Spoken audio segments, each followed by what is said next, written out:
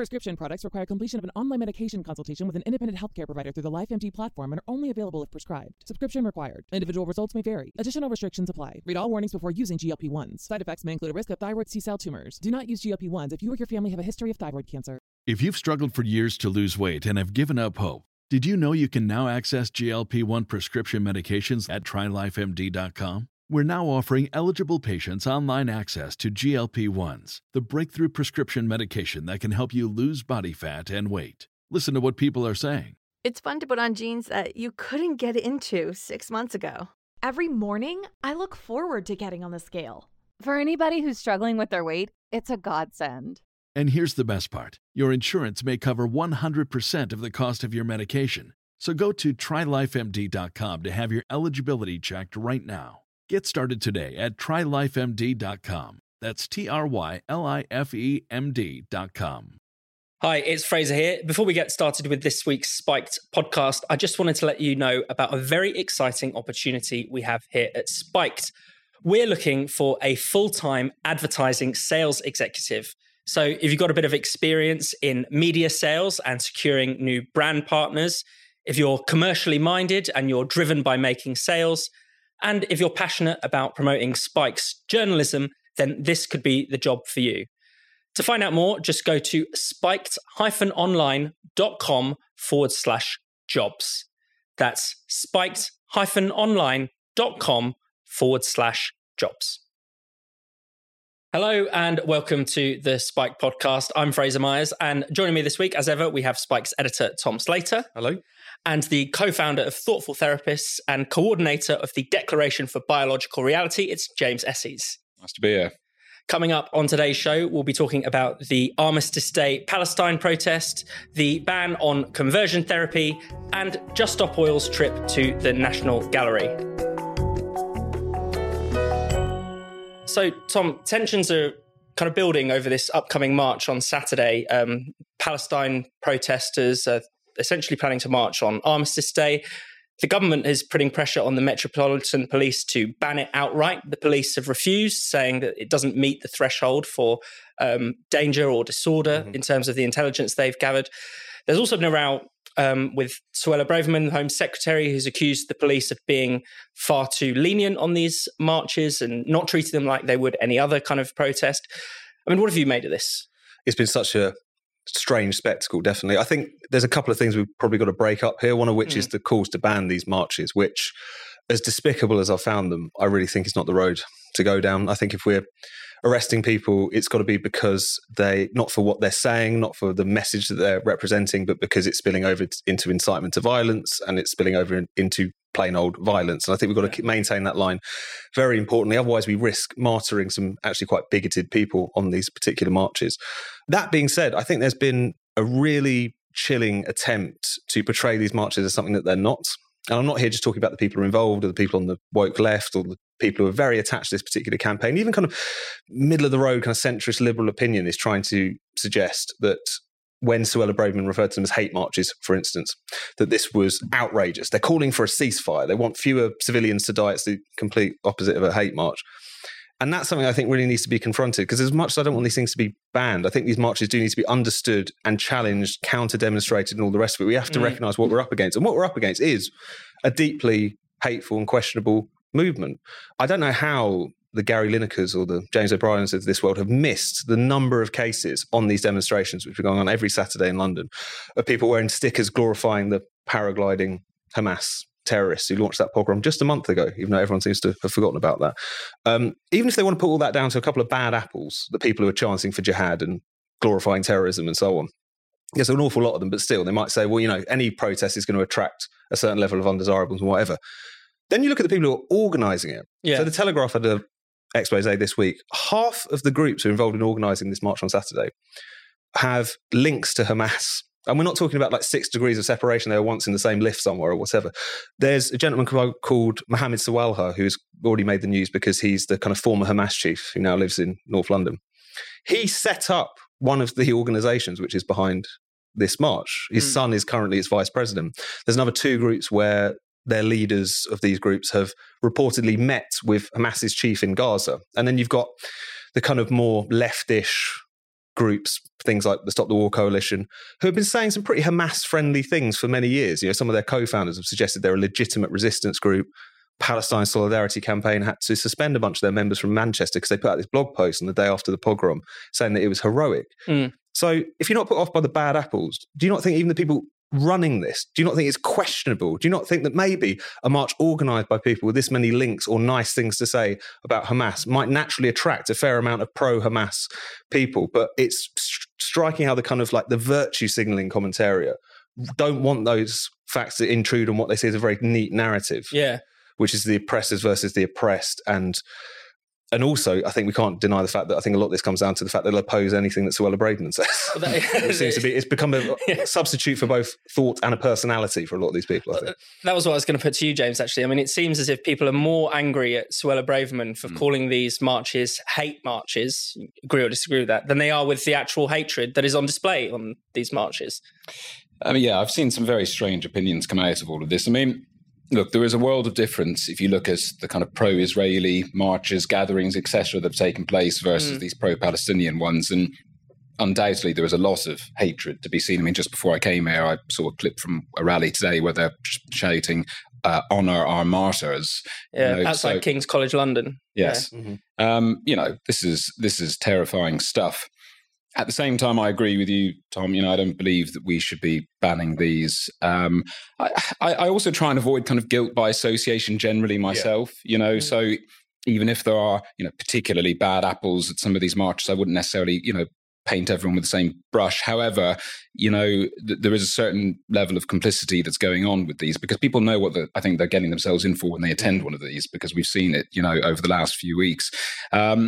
I've been surprised actually by a number of individuals, organisations who are supposedly free speech, though, who have come out and said that these should just be banned. Yeah. I was a bit concerned by that, actually. Yeah, that is very disappointing. I mean, Tom, as James was saying, I mean, they're not all bad people going on these marches. A lot of people are concerned about the humanitarian situation in Gaza. But it does seem as if, surely it's possible to express solidarity with Palestinians without being racist. And yet, why do so many people fail that test? It should be really, really easy. No, it's incredible. I think there's an awful lot of ignorance on the part of some people. They don't really, there's been some videos doing the rounds of, some sort of couple of students who are going along. They don't even know which river and which sea is being referred to from the river to the sea chant. So there's an awful lot of that going on, awful lot of useful idiots, I hate to say. I think there's also a lot of people who are purposely just trying to obscure what's really going on here, trying to pretend it's all about peace and it's all about a ceasefire. I mean, if this was genuinely a peace march, if these were genuinely peace marches, surely, to my mind, that would begin with saying that Hamas should surrender and release the hostages. That seems like given they were the aggressors in this particular instance. And when we talk about aggression, we're talking about an anti-Semitic pogrom, the likes of which we haven't seen since the Holocaust. Do you think that would be the starting point? The fact that it wasn't, I think, is quite striking. The fact that these marches began immediately, even whilst the gory details were still filtering out, essentially a march opposing Israel immediately after Israel has been attacked in such a barbaric kind of genocidal, proto-genocidal fashion, if you like, I think really speaks to a really deep bigotry that's there. And I'm not trying to suggest, as you say, that everyone who goes on these demonstrations is fully signed up to that horrendous agenda, but I would counsel them to just have a brief look at the sort of people who are involved, the sort of things that are being said, and the sort of other groups who are globbing onto this particular movement. And it's quite clear that it's deeply reactionary, anti-Semitic, Islamist as well. And surely, if you are one of those people who's genuinely just interested in peace, you should not want to have anything to do with these people. Yeah. But they still go weekend after weekend after weekend. And James, I mean, one phenomenon that interests people is that you often see signs saying queers for Palestine, or you've seen similar in America. I think people have said sex workers for Palestine, or reproductive rights aren't free until Palestine is free, these kinds of things. I mean, what do you make of the way that this has been just tacked on to every other kind of woke issue? I think most people are utterly naive as to the history behind the Israel-Palestine conflict. I think that it becomes extremely emotive, and I think it becomes very ideologically based, and I think quite identitarian in many ways, because, I grew up in Dublin. I'd often go visit Northern Ireland. When I was a young teenager, I was confused at the beginning when I would kind of be outside a unionist house and see an Israeli flag flying, or a nationalist house and see a Palestinian flag flying. I was thinking, what on earth are these Middle Eastern flags doing in Northern Ireland? And then, when I learned about it and the way in which, the Catholics kind of in some ways associated themselves with the Palestinians because they said, well, the British came over and, invaded and occupied and all the rest of it. And I thought this stretches far beyond actually what is going on in the ground in Israel and the truths and the evidence on both sides. This has become something greater than this. And I think people will just align themselves with a side because of their own background, because of what they were taught growing up, etc. And they will just dogmatically stick with that, irrespective of what the facts or the evidence are out there. So I think it's such a complex landscape that, but I truthfully, I don't think most people actually know the first thing about, what's really going on there. Yeah. And Tom, finally, I mean, one thing that, talking about this upcoming weekend, there's been a lot of talk about, the far right. Will there be a far right presence? Is that the real danger here? And possibly has Suella Braverman been trying to gin up this far right? What do you make of that? Yeah, there was a report, I think it was in the iPaper, suggesting to the extent that the police are worried about these demonstrations on the weekend, they're mainly worried about the far right backlash. I just find that really quite stomach turning. It's not to say that there isn't a far right in this country, but they're pathetically small. Yes, they're trying to mobilise around this particular issue. I'm sure a ragtag band of them will show up. I'm also sure other people who might show up just for Armistice Day or whatever might get tarred with that same brush, given the way that this is being portrayed. But given we've had now 4 weeks of a different kind of fascism effectively being expressed on our streets in terms of this deep anti-Semitism, this Israelophobia, this, people openly calling for the ethnic cleansing of Israel, to then kind of just pivot towards the real problem, a handful of far-right thugs who may or may not show up, I think really speaks to how much the culture war has infected even how our police are dealing with this particular issue. I know we haven't talked much about Suella Braverman, which is probably a good idea because people talk about it far too much, but it is interesting how, when she made that point about, first of all, about hate marches, but also about how the police have really displayed a remarkable partialness in terms of how they're policing protest, the thing that has made everyone come out in hives today. She's right to say that. That's obvious. They've been remarkably relaxed about these particular marches. And I think especially during the period of lockdown, we saw a very clear example where you had, literally within weeks of each other, anti-lockdown campaigners being arrested, fined in many cases. And then as soon as the Black Lives Matter movement kicks off, you've got police not only giving them a much softer time of it, but actually taking the knee. All this sort of stuff is a matter of public record. So that's one thing about this, which is really quite clear, is that kind of political considerations, as well as just a kind of concern about, well, if we clamp down on this, it could be a problem for community tensions or so on, entering the equation time and time again. It's really deeply worrying as far as how easily the police has been politicised. It's not to say that I want clamp downs to be enforced more evenly. No, it's just exactly. It's just to say that anyone looking at this and saying it's outrageous for Suella Braverman or anyone to suggest that the police have some very warped priorities, shall we say, and an increasingly clear bias, I think they're lying to themselves. They suggest that's not an issue at this point. Yeah, just to say on the far right point, I mean, I found it ironic that, as you say, the far right, vanishingly small in this country, but one of its kind of key stars, Nick Griffin, I look at what he's been posting online. He's very much posting anti-Israel, anti-Semitic. If anything, he seems to be showing some sort of solidarity with the Palestinian marchers. So I think there's real irony there, actually, in terms of what they're saying. Prescription products require completion of an online medication consultation with an independent healthcare provider through the LifeMD platform and are only available if prescribed. Subscription required. Individual results may vary. Additional restrictions apply. Read all warnings before using GLP-1s. Side effects may include a risk of thyroid C-cell tumors. Do not use GLP-1s if you or your family have a history of thyroid cancer. If you've struggled for years to lose weight and have given up hope, did you know you can now access GLP-1 prescription medications at TryLifeMD.com? We're now offering eligible patients online access to GLP-1s, the breakthrough prescription medication that can help you lose body fat and weight. Listen to what people are saying. It's fun to put on jeans that you couldn't get into 6 months ago. Every morning, I look forward to getting on the scale. For anybody who's struggling with their weight, it's a godsend. And here's the best part. Your insurance may cover 100% of the cost of your medication. So go to TryLifeMD.com to have your eligibility checked right now. Get started today at TryLifeMD.com. That's TryLifeMD.com. Selling a little or a lot, Shopify helps you do your thing, however you cha-ching. Shopify is the global commerce platform that helps you sell at every stage of your business. From the launch your online shop stage to the first real life store stage, all the way to did we just hit 1 million orders stage? Shopify's there to help you grow. Whether you're selling scented soap or offering outdoor outfits, Shopify helps you sell everywhere. From their all-in-one e-commerce platform to their in-person POS system, wherever and whatever you're selling, Shopify's got you covered. Shopify helps you turn browsers into buyers with the internet's best converting checkout, 36% better on average compared to other leading commerce platforms. And sell more with less effort thanks to Shopify Magic, your AI-powered all-star. Shopify powers 10% of all e-commerce in the US, and Shopify's the global force behind Allbirds, Rothy's, and Brooklinen, and millions of other entrepreneurs of every size across 175 countries. Plus, Shopify's award-winning help is there to support your success every step of the way. Because businesses that grow, grow with Shopify. Sign up for a $1 per month trial period at shopify.com/audioboom, all lowercase. Go to shopify.com/audioboom now to grow your business no matter what stage you're in. Shopify.com/audioboom.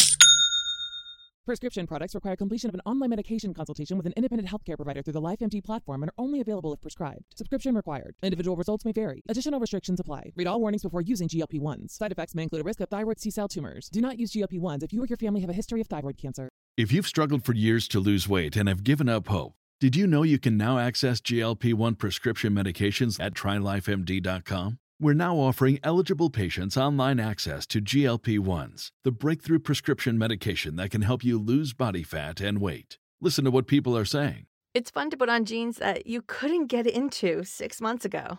Every morning, I look forward to getting on the scale. For anybody who's struggling with their weight, it's a godsend. And here's the best part. Your insurance may cover 100% of the cost of your medication. So go to TryLifeMD.com to have your eligibility checked right now. Get started today at TryLifeMD.com. That's TryLifeMD.com. So the government's plan to ban conversion therapy appears to have been dropped. It doesn't appear in the King's speech, but Labour are promising to have a full-blown ban on conversion therapy that would include trans people. James, I want you to explain a bit of the dangers about that. But first of all, do you want to explain your declaration for biological reality and what that is about before we go on to conversion therapy? Sure, yeah. So I along with 20 plus organisations, launched this declaration Monday gone, simply because we had had enough. You know, our position is that gender ideology has infected all areas of society. It's risking children's welfare, women's rights, the rights of gay and lesbian people, and also free speech in this country. And we need to do something about it. And so, you know, this declaration has a series of demands for politicians under all of those headings. And, you know, it's been great to see the support that's been had for it. You know, we've, I think, got about 17,000 signatures in a few days. And the signatories are, you know, from across the political spectrum. Yeah. You know, and I'm saying that this isn't about right or left, it's about right and wrong. And I think our signatories definitely show that. So I'm hoping that this can at least get some of the dialogue starting, because no one can say, you know, that this ideology hasn't taken over society. One only needs to look at the primary school textbooks that the children are being exposed to.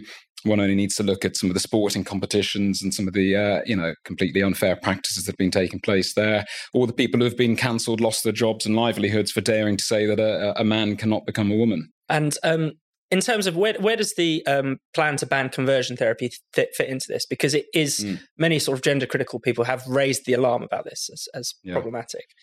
Well, it's a misnomer in and of itself, using the word therapy. And actually, one of the government spokespeople a few years ago acknowledged this, because this isn't taking place, you know, in therapy rooms up and down the country. These type of practices are actually usually taking place in private families, or even usually, I think, in religious settings as well. But there's a lot of misinformation out there, because the other side will say we need to stop the torture of trans children. You know, and I'll say the last time I checked, torture was already illegal in this country. And that's the thing. All of these horrific practices, such as electroshock therapy, corrective rape, were criminalized a long, long time ago. And, you know, thank God for that.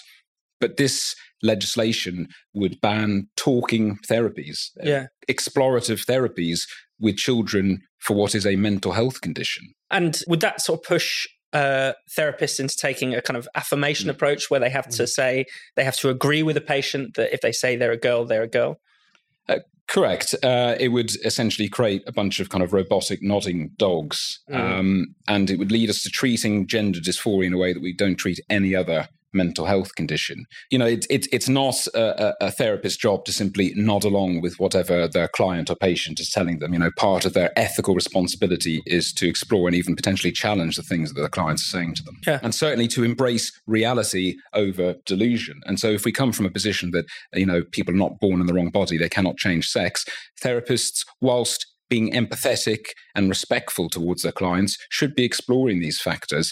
So it's really quite concerning. I mean, it's not in the King's Speech. That doesn't mean that it's not going to be introduced. And actually, just today I saw that they showed the ballot for the private members' bills in the House of Lords, and topping that is a private members' bill trying to ban conversion therapy. Right, so. And with Labour supporting it, maybe that could come in before the election, but obviously it could happen if Labour win the next election. Yeah. And Tom, given that a substantial proportion of people who present as trans will grow up to be gay, isn't there a deeper irony in this, calling it conversion therapy, if you're essentially going to force people down a sort of trans affirmative pathway? No, I'm glad you brought that up. And the LGB Alliance have been very good at highlighting this particular grim and potentially quite disastrous irony, which is to say that, as you suggest, there's an awful lot of children who present as trans, who believe themselves to be trans, who turn out just to be essentially struggling with their sexuality. So if you put that fact next to the fact that this ban would effectively mandate a kind of affirmative approach, you end up with a form of gay conversion therapy. You end up with a form of effectively taking a child who will just grow up to be a happy homosexual individual and fixing them in this kind of sense. And it's again one of those things, and as you say, James, this is a very much kind of cross-political issue, and that's been very comforting to see. But at the same time, there is something incredibly unprogressive, incredibly reactionary about a lot of this politics. We talk a lot about the impact on women's rights, which of course is a very clear example of that, but also the fact that the threat it poses, not just to gay rights and so on, but even just to gay individuals, if you like, at that really tricky stage of development where they might be struggling both with their own feelings about themselves, the feelings about the way in which their families are dealing with them. I mean, there's been, without wanting to name names, there's been many cases of people basically saying they trans their child because they were gay and that various members of their family were uncomfortable with that. That's a recurring trope you see in a lot of these stories. Does that not make people have some pause and think about this? Surely you would think so, but I think people just prefer to ignore it, prefer to pose with the little placard saying we're against trans conversion therapy and not actually think about any of these issues. You know, the virtue signalling is more important than actually being virtuous in this sense. I want to move on to talk about possibly a more amusing side of the trans story.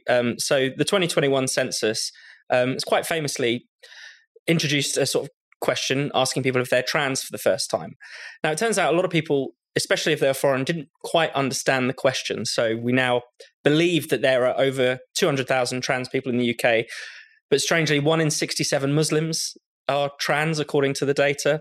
The highest number of trans people is actually in Newham in London. Queer capital of Europe. The queer capital of Europe. More trans people there than in Brighton, mainly because it has the highest concentration of foreign-born people. So the ONS have admitted there might be some local problems, but they've sort of stood by their overall data. What have you made of this, James? Oh, the whole thing is a complete and utter farce, you know, and they clearly got this wrong. I mean, they were warned about the language from the very outset and that this was going to confuse people. They pushed on with it anyway, and now that it's come to bite them, they've become very defensive, and they're acknowledging that that this could have skewed the data, although they've been quite defensive about it. I mean, this will come as an upset to some individuals, including Nancy Kelly, the former CEO of Stonewall, because when those initial results came out, and she lives in one of the London boroughs where there was a particularly high tranche of trans people, supposedly, she said on Twitter that she wanted to come out and just shout hello into the street and see all of her siblings, her trans siblings, kind of come and speak with her. So she'll be disappointed by that. But yes, I mean, this just goes to show, actually, that this is what happens when you manipulate language. You know, it's difficult enough for someone who's got English as their first language to get their heads around this, let alone somebody who's come from abroad and English as a second or third language. So. I mean, and Tom, I mean, there's like a substantial number of people, according to a lot of polls, who don't actually know that transgender women are male, for instance. So people are very confused about this topic. Exactly. Even people who probably read a newspaper every day and people who feel like they're kind of engaged in the debates in society, people who do have English as a first language. This is incredibly obfuscating and confusing, but I think it's kind of designed to be to a certain extent. I think there's, not to be conspiratorial about it, but there's this kind of sense of you can only really have out this discussion if you're really into it. You know, if you're someone who's properly credentialed, if you're someone who has all of the right opinions on it, that it's something that, you know, the great unwashed shouldn't really deal with because they probably have horrible views about it anyway. So it is always, it's been fascinating the way in which the discussion and the shift in policies and all of these things that we've been sort of talking about on this show and on Spike, how much it really happens at a level that people are either not aware of it, encouraged not to engage with it, and even if they did try to engage with it, probably wouldn't understand it in the first place. And that I think is a big part of the reason that we've got things have got so extreme without anyone really noticing in wider society. I think that's a big part of the picture, definitely. Prescription products require completion of an online medication consultation with an independent healthcare provider through the LifeMD platform and are only available if prescribed. Subscription required. Individual results may vary. Additional restrictions apply. Read all warnings before using GLP-1s. Side effects may include a risk of thyroid C-cell tumors. Do not use GLP-1s if you or your family have a history of thyroid cancer. If you've struggled for years to lose weight and have given up hope, did you know you can now access GLP-1 prescription medications at TryLifeMD.com? We're now offering eligible patients online access to GLP-1s, the breakthrough prescription medication that can help you lose body fat and weight. Listen to what people are saying. It's fun to put on jeans that you couldn't get into 6 months ago. Every morning, I look forward to getting on the scale. For anybody who's struggling with their weight, it's a godsend. And here's the best part. Your insurance may cover 100% of the cost of your medication. So go to TryLifeMD.com to have your eligibility checked right now. Get started today at TryLifeMD.com. That's TryLifeMD.com. So this week, 2 Just Stop Oil activists smashed the protective glass on Velasquez, the Rokeby Venus. Now, this painting has an interesting political history. It was famously slashed by one of the suffragettes. Tom, do you think it's fair to put Just Stop Oil in the same bracket as the great heroes of democracy and women's rights? No. Won't surprise anyone. But people have been doing this for quite a long time, actually, because this is the first time they've tried to make the connection so explicitly themselves. They even kind of, after they smashed it, they give their little speech where they talk about all the usual stuff about how... Deeds, not words. Yeah, exactly. They reference the Pankhurst and so on. And it's just, you think... God, the level of narcissism, it's almost offensive. Like if you think that you're standing on these people's shoulders in the way that they seem to think so. But there's a lot of people even on the kind of left who've suggested that, because they're also engaged in direct action as the suffragettes were, that therefore they're on some sort of moral par with them. The point is, what are you engaged with direct action to do? Are you there to enfranchise more than 50% of the population who are completely shut out of politics and public life? A campaign which was not only incredibly liberal and progressive, but also commanded obviously a huge amount of public support, given the fact that women were shut out from politics at that particular time? Or are you backing this sort of juvenile, attention-seeking campaign to try and impoverish the population by ushering in incredibly... There are universes apart. But I think... just because you're both engaged in similar tactics and even attacking the same painting, as the case might be, the idea that they're on some sort of moral par is absolutely ridiculous. But I think this is the problem, is that that's part of the reasons that I think a lot of these Just Stop Oil people are almost impervious to the criticism and to the pushback they get from members of the public and all the scientists, because they really do think they're on the side of the angels. So it's very difficult to detach them from that particular understanding. But yeah, it's borderline offensive for them to even make that connection, I think. And James, I mean, a lot of the sort of stunts that Just Stop Oil are pulling recently are almost quite difficult to get your head around. I mean, it's not just, attacking the National Gallery, it's attacking the snooker, or you can get, when they stop traffic, it's annoying, but at least you can understand the connection. I see they're driving, they're using oil, and we're going to put a stop to it. But I think people are just baffled by a lot of this. The snooker one was actually the final straw for me, because there is no more innocent a pleasure in life than snooker, and so I could not wrap my head around it. I mean, I actually wrote an article recently kind of looking at the morality aspect, but also the legality aspect, because what we're seeing increasingly, we've seen this from Thunberg, we've seen this from Indigo Rumbelow, I think her name is that they, friend of the show. They're getting charged with offences, and they're coming out and saying essentially, yes, I did the action in question, but actually I believe that I was doing it under necessity. I believe it was the right thing for me to do. And I did a bit of an expose looking at, because there is technically a criminal defence of necessity in this country. But the types of cases in which it was used was a case, for example, a number of years ago involving conjoined twins, in which the doctors had to basically separate them knowing that one would die. But if they didn't, both of them would die. Mm-hmm. That's the type of thing we're talking about, where you can, use that defence of necessity. There is no way you could argue that the actions of these individuals falls within that remit, because you have to prove that it's proportionate, reasonable measures to try and stop death or serious bodily harm. Yeah. Them arguing kind of in an abstract manner about climate change and the type of actions that they're doing, including things like lying in front of bloody ambulances, etc. I don't know how they could morally or legally justify that. Yeah, the weather in 30 years will change somehow. Tom, anything final on Just the Foil? One thing that I would say is interesting is that how, when they have made their way through the criminal justice system, what a kind of polite hearing they've often got. Yeah. I mean, we've all seen the videos of the police giving them quite an easy time, saying, do you need anything? Do you want a cup of tea, glass of water, whatever? We're here if you need us. But also, that's one thing which has got less talked about, because obviously it's not filmed and can't go viral, but is the sort of thing that judges have been saying to them. There's like various instances of people saying openly, so nice to deal with people like you rather than the kind of scum I usually have to deal with. Didn't use exactly those words, but there's judges have said that. They've applauded them for their bravery, whilst actually sentencing them.